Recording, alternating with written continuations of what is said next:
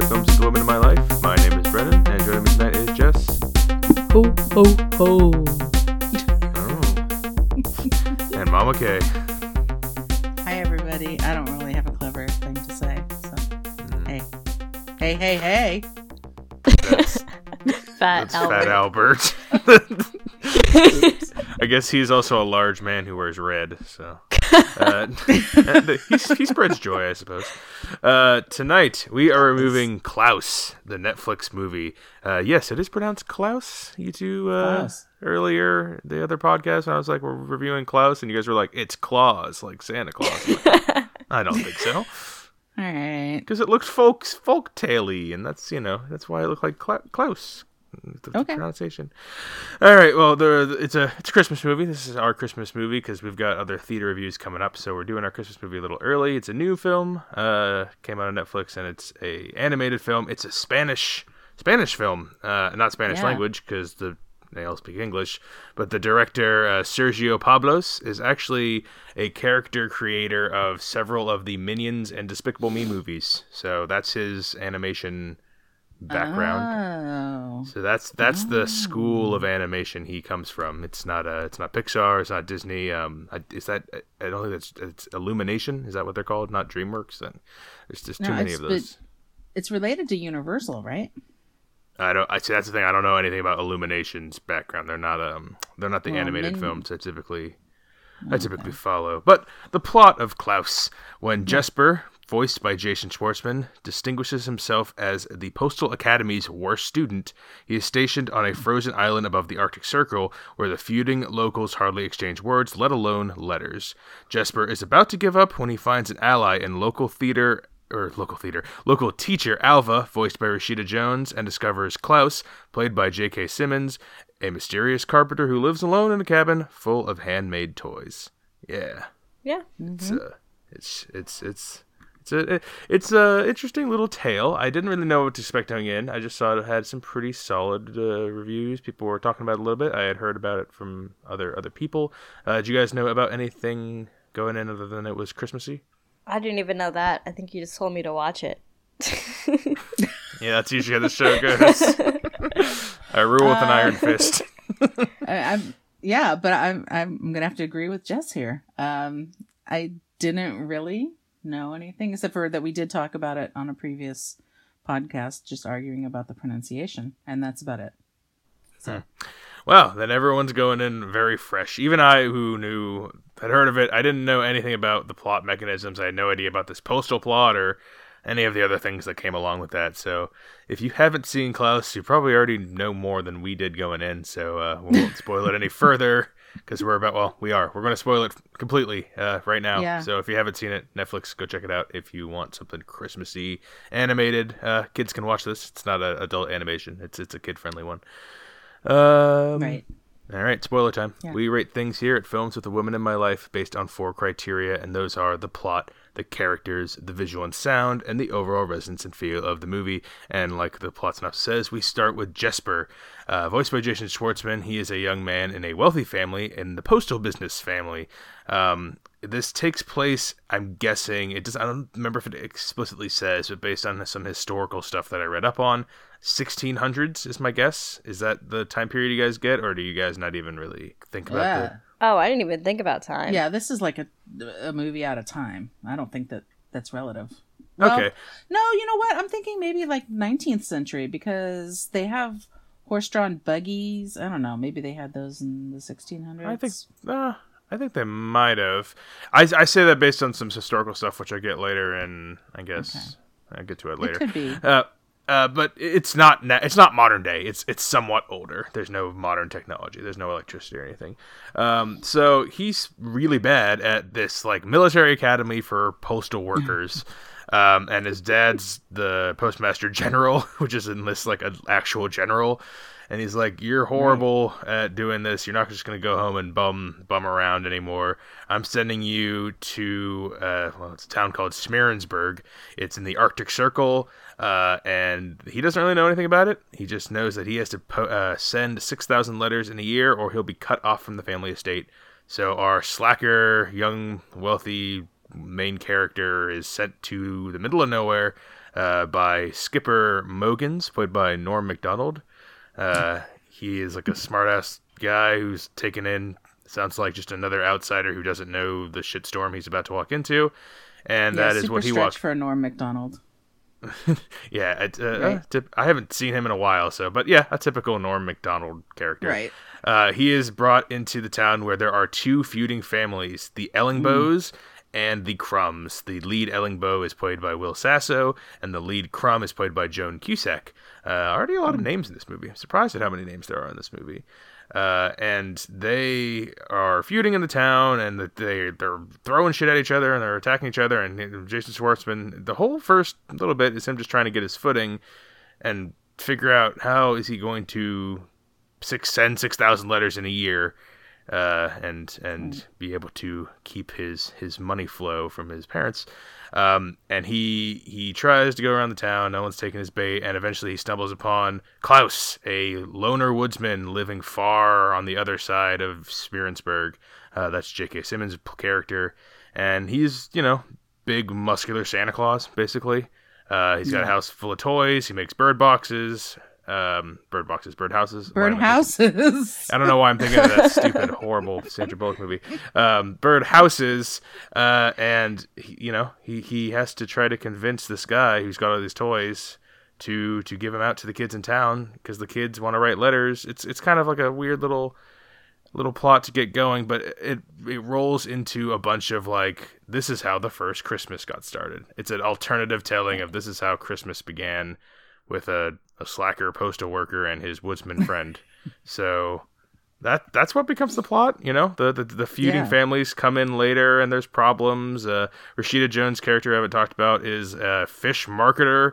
She wanted to be a teacher, but when she got there, it sounds like she had the same rude awakening that Jesper has, and has become jaded and cuts fish in her schoolhouse and sells that to try to get out of there. So yeah, very bleak, trying to turn the can around, make it all cheerful, and then, there's feeding people. A lot of stuff going on.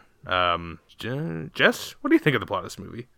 This one's going to be hard to talk about, because I think there's some things I liked, but a lot of things I didn't like. So I think the plot is totally cute. I think if it was a little children's book, it would be adorable.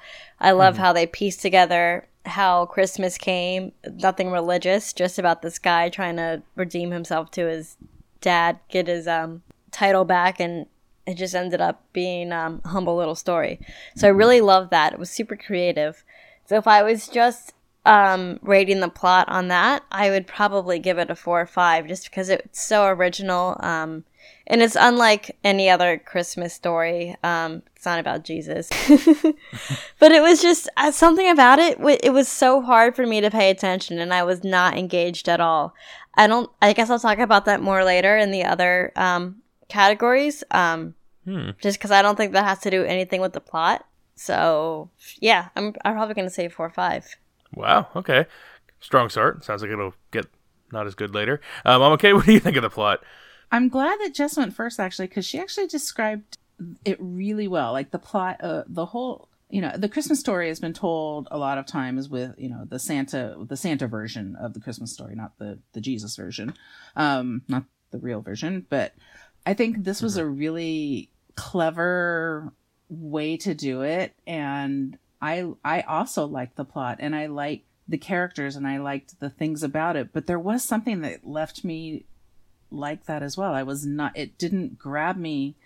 It didn't engage me as much as I wanted it to. And I don't know what was missing. And maybe as we're talking about it, we'll discover what it is. But for me, same way. Yeah, there was something missing to keep me engaged in what was what was happening.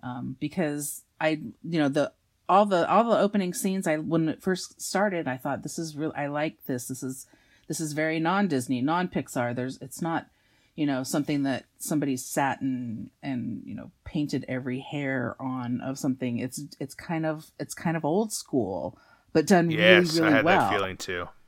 Yeah, but done super duper well. So yeah, I like the plot of this movie. I think that it's really charming. I'm gonna also give it a 4 or 5, but I think we just kind of need to unravel it a little bit somehow. This is we're all saying similar things, because this is a really creative, original. It feels classic. It feels like instant classic-y. It has like it's the animation's, it's different from old school Cell, but it has that kind of warmth to it. The plot, it kind of tries really hard to do a million things and tie a million things together, and it succeeds sometimes. But I get the same feeling you guys do in that I'm not as engaged as good as everything looks and feels. There's something that it doesn't connect fully. It could possibly be, I mean, I know it's an English speaking movie. It could be some sort of cultural language barrier we're not getting. Like this might speak more to a European Spanish speaking audience, even though it's an English speaking film, because it was not just the director, but a lot of the music choices that were, well, there's music choices in here that are contemporary, but there's music in here. It's all Spanish creators. Yeah, I'm where you guys are, and I think we'll have to do our best to unravel, because it feels really like it should be like the most special, interesting Christmas movie in years. But it doesn't quite land there. It's still, I think it's still got a lot of value, but I don't think it lands in that classic territory, and we'll have to figure out why, I guess. Yeah, it feels kind of precious, like, I don't know. It is. I can see it becoming a classic, but I can't. There's still something, and it might be. Maybe you did touch on it, that it is has a European bent to it. That it does. It feels very suitable. I think of some movies that I've seen that are English speaking, made specifically by French, Spanish, Italian filmmakers, and it has a different feel to it. And this feels more in that camp, especially when we get to some of the other characters and the way things are written. But yeah, I think for a plot, I'm going to give it a 4. Because there's nothing really wrong with the plot. I think the feuding families is not my favorite part, but it kind of needs that. Oh, I was going to touch about that too. The friendship is good between the two main characters. And then it's very. let's get into the characters. I think that's what's really gonna help us unfurl. Mama K, go ahead. I think the characters were great. Everybody that sort of showed up, I got on board with, the exception of the feuding, like the main feuding families. I like Joan Cusack as an actress, but when she was talking, she did not match the character, and it's not because her lips weren't moving, because with the animation or whatever. It's just she wasn't that character for me. I kept thinking Jessie, because that's the animated character. If I think of her as an animated character, I think of Jessie.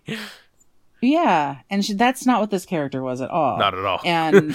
And I was on board in the beginning with the darkness and sort of the bleakness of the whole thing. And so when the town turned into these feuding things, I was okay with it. But then when they turned just into these little like families or whatever, then I was sort of taken out of it. Like, I didn't mind that it was a whole town feuding, but just because it was these two, like Hatfields and McCoys kind of thing, that didn't work for me. And then to have their two characters, that we rely on them in the end, the one girl from the one family and the one boy from the other family, fall in love suddenly, for no apparent reason. Yeah. There's stuff like that. There's a lot of little things like that in here too, that are just like, did I miss something? Or is this just not really making any sense here? It's already hard to engage, and with that stuff going on, then it's even worse. Yeah, I feel like this is like a second draft. This could have been tightened up with one or two more writes, I think, maybe.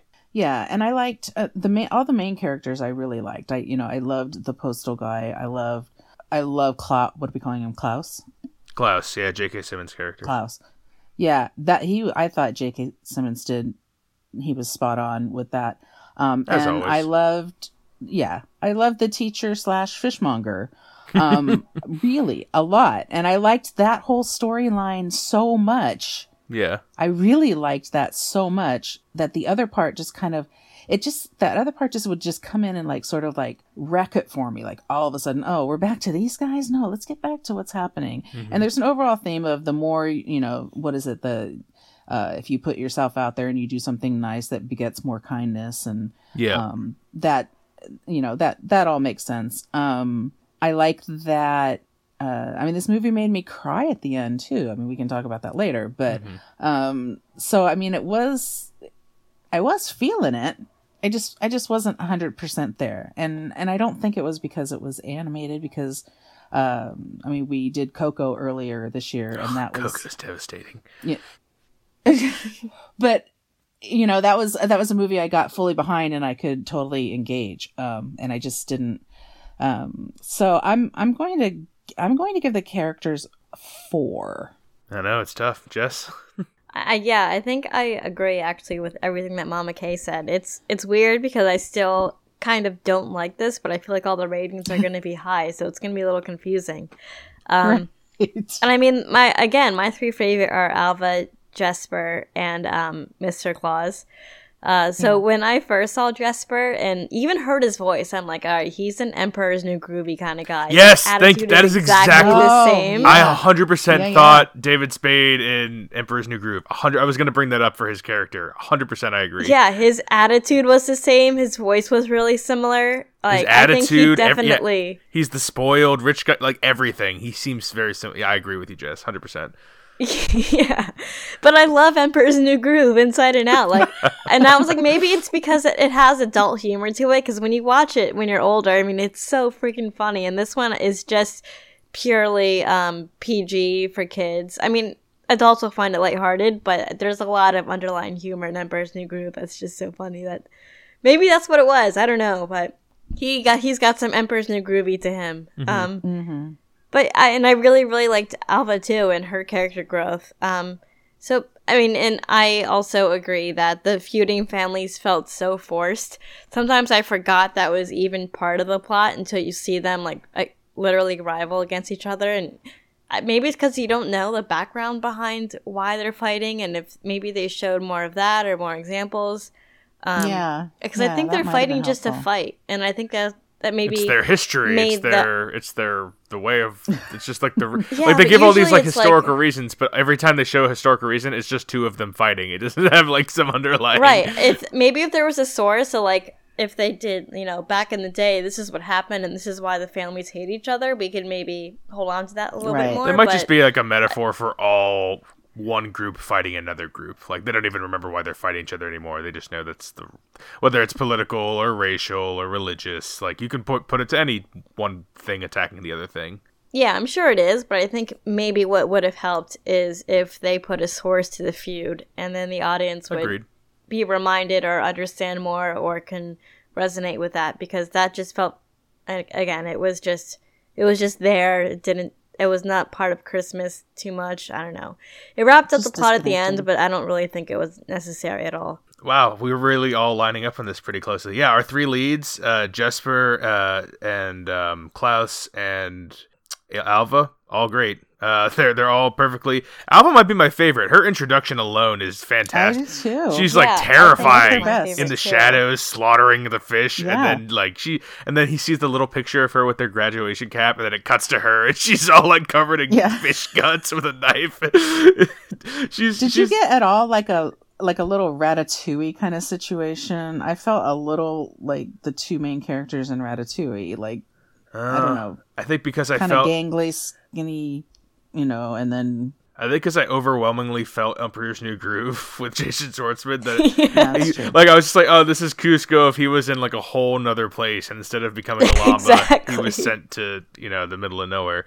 And we've talked about like there's the Klaus Jesper plot of delivering toys, and then there's the feud plot, but we haven't really talked about the delivering toys plot, because the whole thing here is they are delivering toy, or Jesper he gives 1 toy to one poor kid whose parent is like locked him up, and he can't go out and play with the other kids because the other kids are from the other team, the other tribe or whatever. So he gives them 1 toy, and then the other kids hear about it, and they write letters and offer a penny. And this is where he gets his, just Jesper gets his idea / scheme, and that's letters. Like let's get the letters, and there's a character we haven't talked about yet. Mama Kay, I think might have mentioned earlier on, and she's a little girl from the Sami people tribe. I believe that's how you say that name. And they're like an indigenous tribe to the area. They speak a different language. We meet their people later. And I guess this is a good time to talk about Smeerensburg is based on a real Dutch-Danish whaling station in the mid-1600s, which is why I say that I think this is taking place in the 1600s, just based on what it's referencing. And it was a whaling station for like 30-ish years. It had a lot of folklore around it where like people would be like, yeah, there's tens of thousands of sailors up there and there's gambling and brothels and all this stuff, when in actuality historians are like, it was probably no more than 200 people up there at a time. It failed multiple times and was eventually abandoned because the conditions were horrible and there was no way to make a living up there.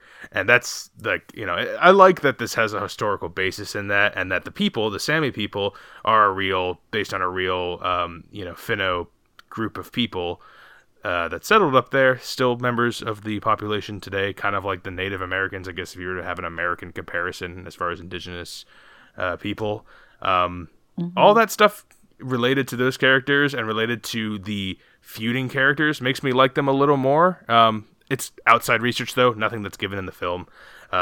If you have to look at just the main characters, the three main characters are good, and everyone else is... They flash. They're okay at times. So that's a 4 from me, too. 4 from me, too. Lining up everywhere. Huh. All right. Are we going to argue at all? No? Visual and sound. I'll go back to you, Jess. What do you think? So I think this is probably where we're going to argue. Probably. I guess I did not appreciate the visuals of this. I thought it was so inconsistent, the artwork was. Some characters, had like sharp noses, sharp chins, and then some of them were rounded. And it seemed a lot of them seemed 2-dimensional, and some of them seemed like they were edging towards 3-dimensional. And in some scenes, there were like few colors. It was just, green tree, brown bark. But in some scenes, there was gradients and shadows, and I just felt like it was so inconsistent, and I didn't like watching it. I know there probably is some sort of artistic flair, and this is like a cool style, but it's just nothing that really spoke to me. What does that mean for your rating? That means I didn't like it. Although, in the middle of the movie, there was that pop song that was playing, and there's that's a couple. When Jesper started, changing, growing, and becoming more humble. That honestly was my favorite part. The song, if I heard it itself, I probably wouldn't like it. How'd you like me now song? Because that's the one that sticks out to me. Yeah, and I feel like all the colors changed. Like, there was all yellows and reds, and it was a good montage. I'm a sucker for a montage. Yeah, I like that. I don't know what it was. Again, the song probably wasn't good, but it worked for the movie, so that's 1+. Everything else is pretty bad, so I'm probably going to give this like a 2. Okay. Mom, okay? Well, I'm starting to wonder if maybe there was something to do with the sound for me that didn't click. And that's why I had some trouble with it. But I don't know if it was that. I mean, I didn't really. There were songs, and I was fine with the songs, and I thought that they were interesting. But the sound overall it didn't resonate with me. The visuals, on the other hand, yeah, let's go ahead and disagree a little bit. I thought it was beautiful in a lot of different ways, and you're right. It went from colorful to bleak to colorful to kind of, I don't know, birch tree pretty kind of look that I really like. And it's winter time, and I'm kind of engaged in that. So I liked that. I liked the style of the drawing. When you're saying Emperor's New Groove, I have to admit that was in my phase where maybe you all saw that, but I might have been making dinner or something. It's one of Nicole's favorite movies of all time, so... Honestly, if you watch it, you think you'd probably really like it.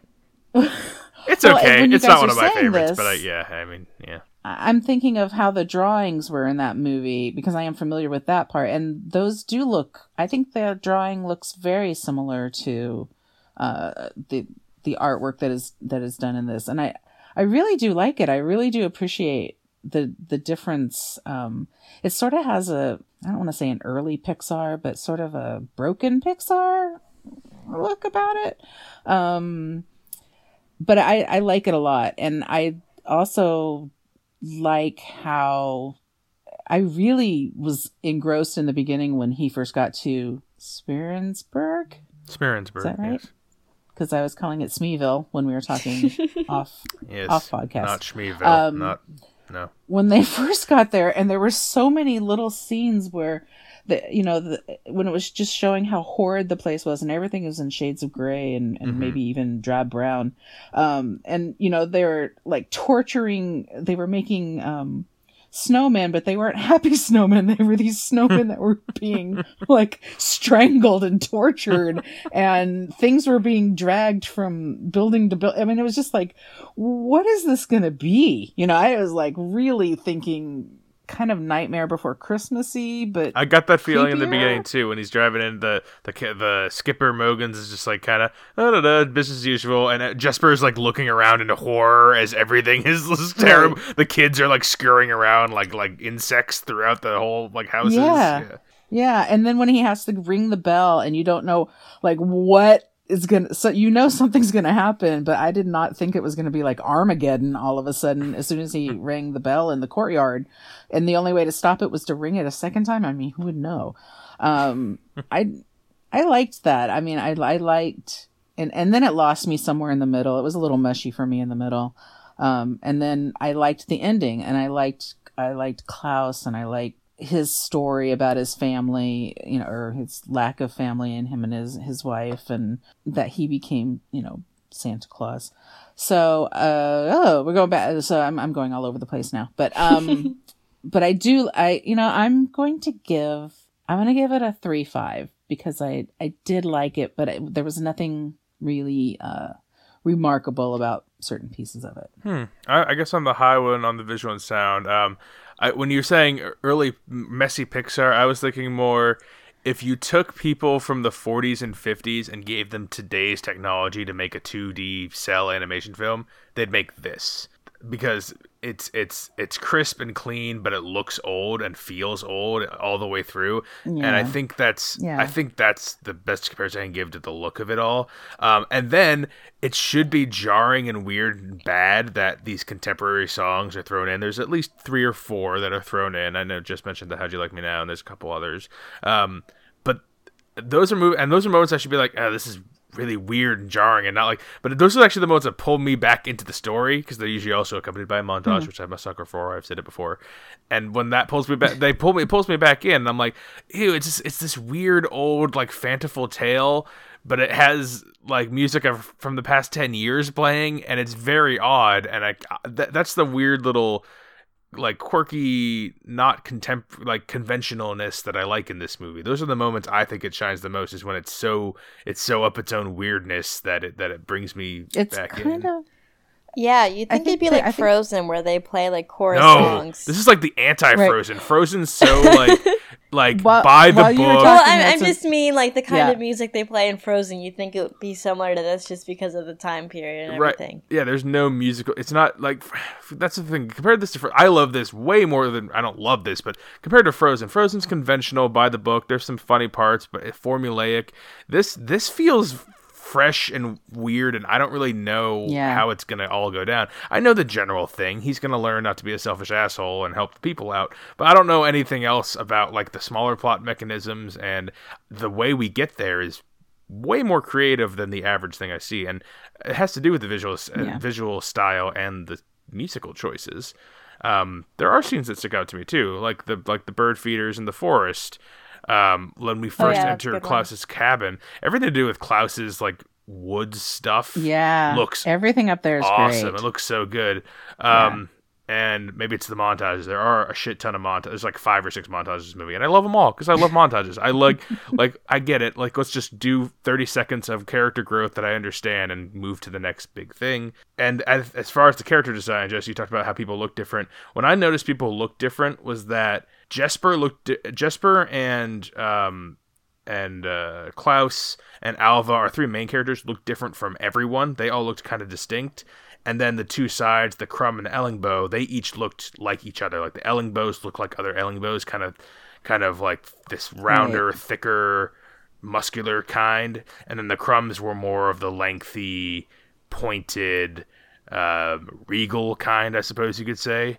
I just felt it was so inconsistent, and just I don't know. I thought it didn't look good together. It just kind of looked. But when you have like one side look one way and the other side look another way, I think that for me it helps drive home the point that they don't like each other. Like they're different, right? Yeah, and then our three main characters look like Klaus looks like nobody. Klaus is the loner in the woods, the big burly loner in the woods, and that's what he looks like. Jesper looks like the smarmy little like guy from the big city who doesn't know, who's in over his head.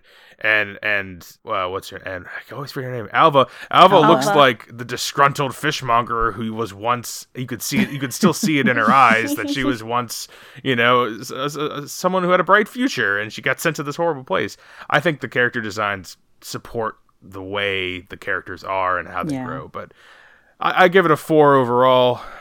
Maybe I'm a little low. I'm going to bump it up. I'm going to give it a 4 or 5. I actually really enjoy how this looks and how the sound works. You're making me move my 3.5 to a 4, honestly, because you're right. And I'm thinking about the scene where he gives that little ice. What is it? It's like an ice sailboat to the little girl, the little Sami. Yeah, girl. the Sami tribe who live in tents on the ice. Right. And that was actually that was a beautiful scene. That everything around that was just, I thought, was beautiful. And now and when we're talking about other movies, like we talked about Coco, we're talking about Frozen, it's in a different league, in a completely not than Coco, but than Frozen. I would watch this movie again. I still think it's in a different league than Coco. It's not a better league. It's a different league. It's not Coco. It's not like any other common animated movies I see these days. Yeah, I agree. And I think like it's kind of what I said before. They have kind of adult humor to them. This is like totally classic. Yeah, and that sailboat scene actually did remind me of another animated movie, an adult animated film, which people should not see with their kids, The Congress. There's a sailboating scene in that. That's actually a French-Israeli film, so it kind of has another international flair for us uncultured Americans. But the end, I don't think we've talked about really what happens at the end. I'll breeze through it so we can get to our resonance and feel. Jesper and Klaus have a plan to give all the kids their presents on just Christmas Day because it's become overwhelming to do their stuff. And what's his name? Klaus is running out of toys, so they're kind of pinched, and they're like, well, what if we just deliver a shit ton of toys on Christmas, and that'll be like the thing. And we've already had the he sees you when you're sleeping, he knows when you're awake, like analogy in here, which was actually created by Jesper. I like that little scene.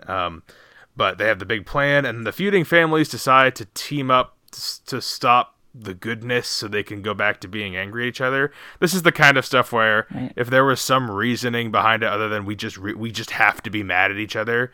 I think I'll go on a quick aside. There's another kids show. I can't remember the name of it, but there's these two feuding families, and the whole point of the feuding families is one family likes to crack their eggs on the small end of the egg, and the other family likes to crack the eggs on the big end. So the families are the big enders and the little enders, and it's stupid and arbitrary. So totally arbitrary. It's so arbitrary and it's so dumb, but that little bit makes the whole thing like work so much better. If they had like one little stupid thing, that's what I'm saying. They needed like a source to this feud, and it doesn't have to be like big ender, little ender. What side you crack the egg on? It couldn't be stupider. Like no one ever would think about that. Right. But doing something like that makes these characters so much better. And then when they team up just because out of evil, like it doesn't. I think that's the part of the movie, especially towards the end, where I'm like, all right, just get to the happiness, the overcoming of the bad, right? And that's what happens. The bad family chases after him on skis, and he's stabbing at the presents. I should mention before, Jesper's dad comes and does the whole tempting him away. Oh, you've done a good job mailing these letters, and good job tricking all these poor woods people. And then they're like, oh, how could you do this to us? You don't really care about us. That whole trope. The theme that's in like every movie. Yeah, it's in every single movie. And so disappointed in you. It's the kind of ending that I'm like, this is because I was kind of with it up to this point, and then I'm like, all right, just kind of get to the end. We're already here. And eventually they actually had a kind of a somewhat clever plan. Klaus and Alva had a kind of clever plan. All the presents that were destroyed and by the feuding families were just logs wrapped in paper. So the real presents were hidden off so they could do the real delivery after. I mean, it's at least clever, I suppose. So the Smearsburgs start getting better. What's his name? Klaus stays, Jesper stays, Alva stays. They make the things better. And then we do like a further time cut. Christmas is expanding every year to other parts of the world. And Klaus suddenly, on the 12th year, disappears without a trace to join his departed wife. And Jesper... He walks off into the woods. Yeah. He wanders off into the woods. On the 12th year. 12th year. 12 days of Christmas. Yeah, is there anything significant to that? Because I thought it was a little weird that they added that to the plot, that Klaus just disappears / dies, maybe. I was thinking 12 days of Christmas. That's what I thought the 12 was. Maybe you're right. I just thought maybe, that I don't know. The ending just kept going on and on and on. And I'm like, he could have lived. It could have been like the grandfather to Jesper's kids or something. Yeah, I mean, yeah. The ending's a little. The whole last 25 minutes is actually where I kind of lose the film. I'm kind of like, because I like everything going on until the climax, and then the climax I kind of know it, so I'm like, all right, let's just get through the motions. Maybe there'll be some funny stuff in here, and then there's some stuff. But every Christmas Eve, Jesper gets to see the spirit of his old friend deliver the toys, and that's a nice little ending. I do like that. That's the contrivance of Santa in this movie is that. He was made with his friend, the guy from the wealthy postal business family who slacked around and learned to care about his job and about his people and be a better person. And he made a friend, and now they deliver toys and joy to the world. So that is Klaus, the Resonance and Feel. Mama K, yeah. What do you think of that? Everything that we've said, I think is like, I think we're all fairly on board with one another, and I think I'd like to see this movie again. I want to say that it's going to be one of those movies that you would watch over every Christmas, but I don't know. I mean, it's not the next Elf, so it's just something that, I don't know, maybe when I have grandkids, it'll be something that I can watch with them. I'm not sure. I feel a little bit cheated because I don't think that everything, kind of wove its way through for me, but I did enjoy it. Resonance and Feel, though, I don't know. You say you shed a tear in here? Where did you shed a tear? Oh yeah. Well, everything with Klaus and his wife was just, that was so sad for me. Breezed through that. I just felt really, I felt for them, and the way that they did the montage with that, where he kept saying that, especially the way that they showed it the very first time, where he has these little alcoves in his house, and he makes wooden people, and one representing him and his wife, and then you think that all these other ones are going to be where his children are going to be, and they're completely empty. And I was just like, that was impactful for me. I think everything that happened at Klaus's house was great, and then everything beyond that was like, okay. And then some parts were not great. So I'm going to land on a 3 for Resonance and Feel, maybe a 2.5, just because that part of it will stick with me, and that character, and how I felt about his relationship with his wife, and how, he was sort of able to have these surrogate children by, becoming Santa Claus.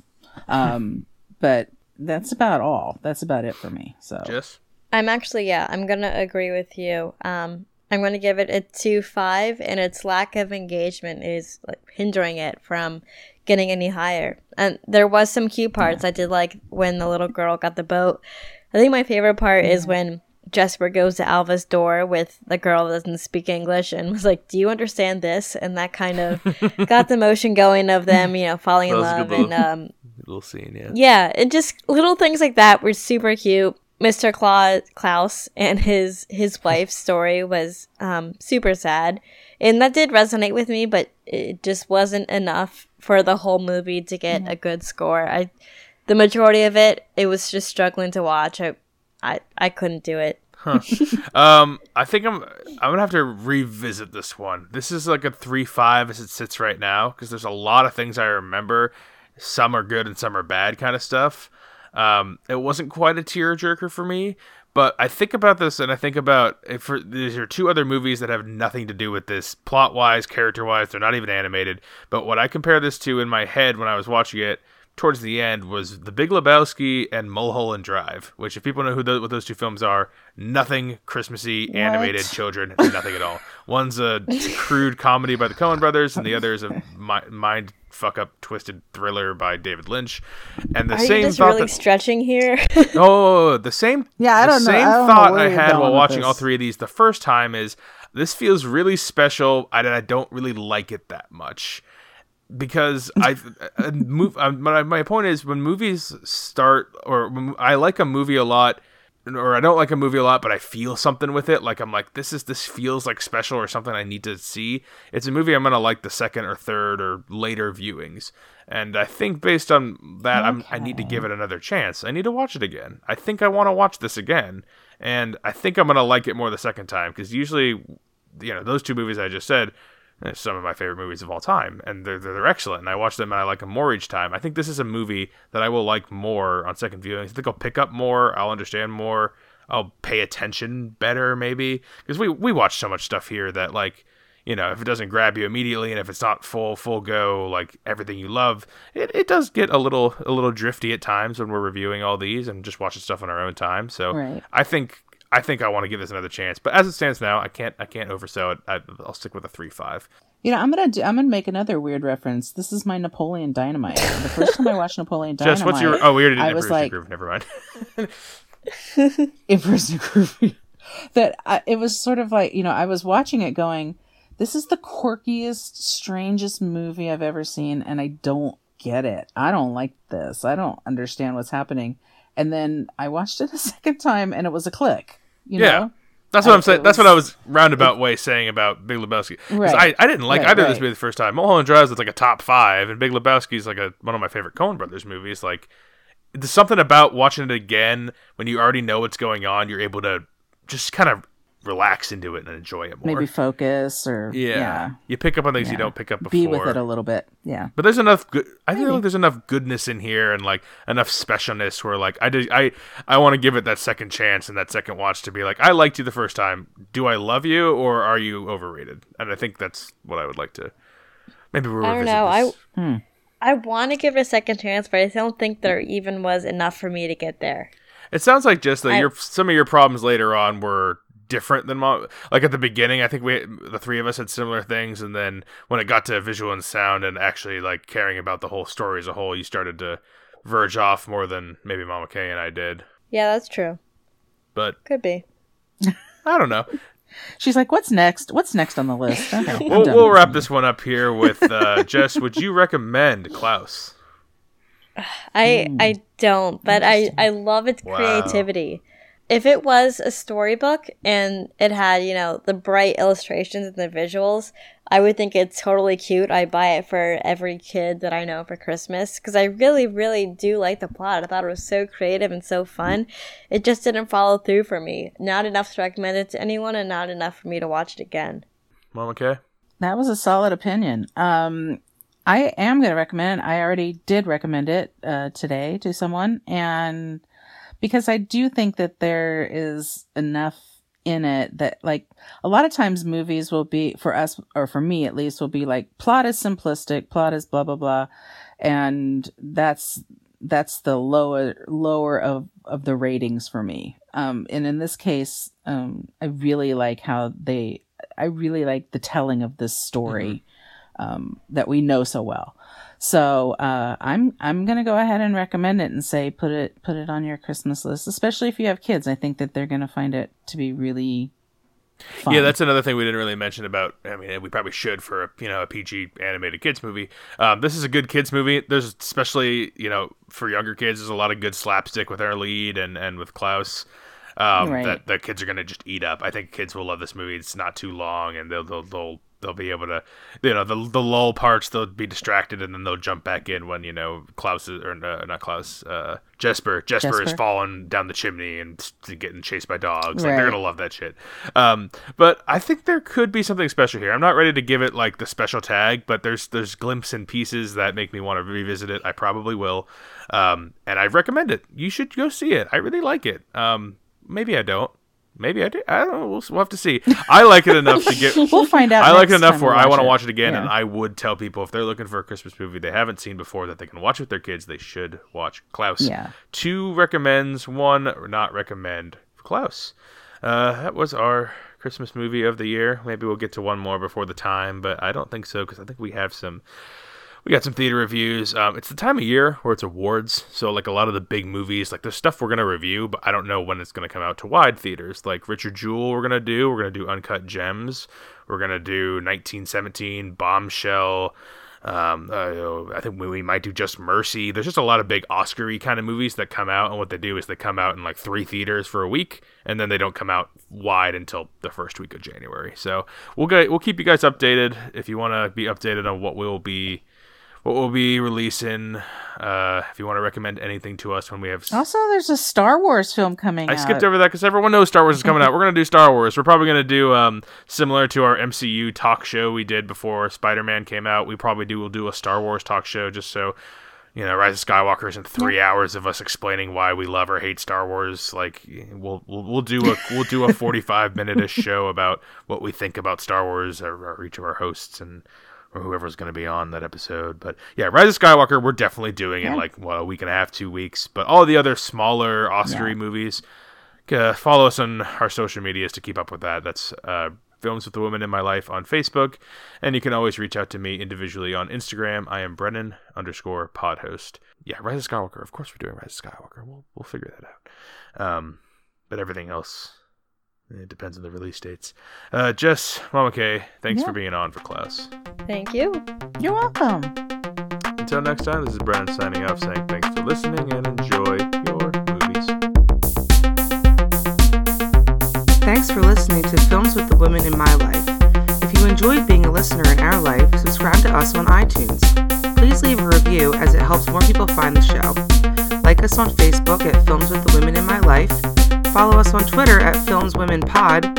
And check out our website, filmswiththewomen.libsyn.com. That's filmswiththewomen.libsyn.com. Original music for the show was created by Ian Burke. Original artwork created by Nicole D'Alessio. This show is produced by Brennan Snyder. Thank you again for listening and enjoy your movies.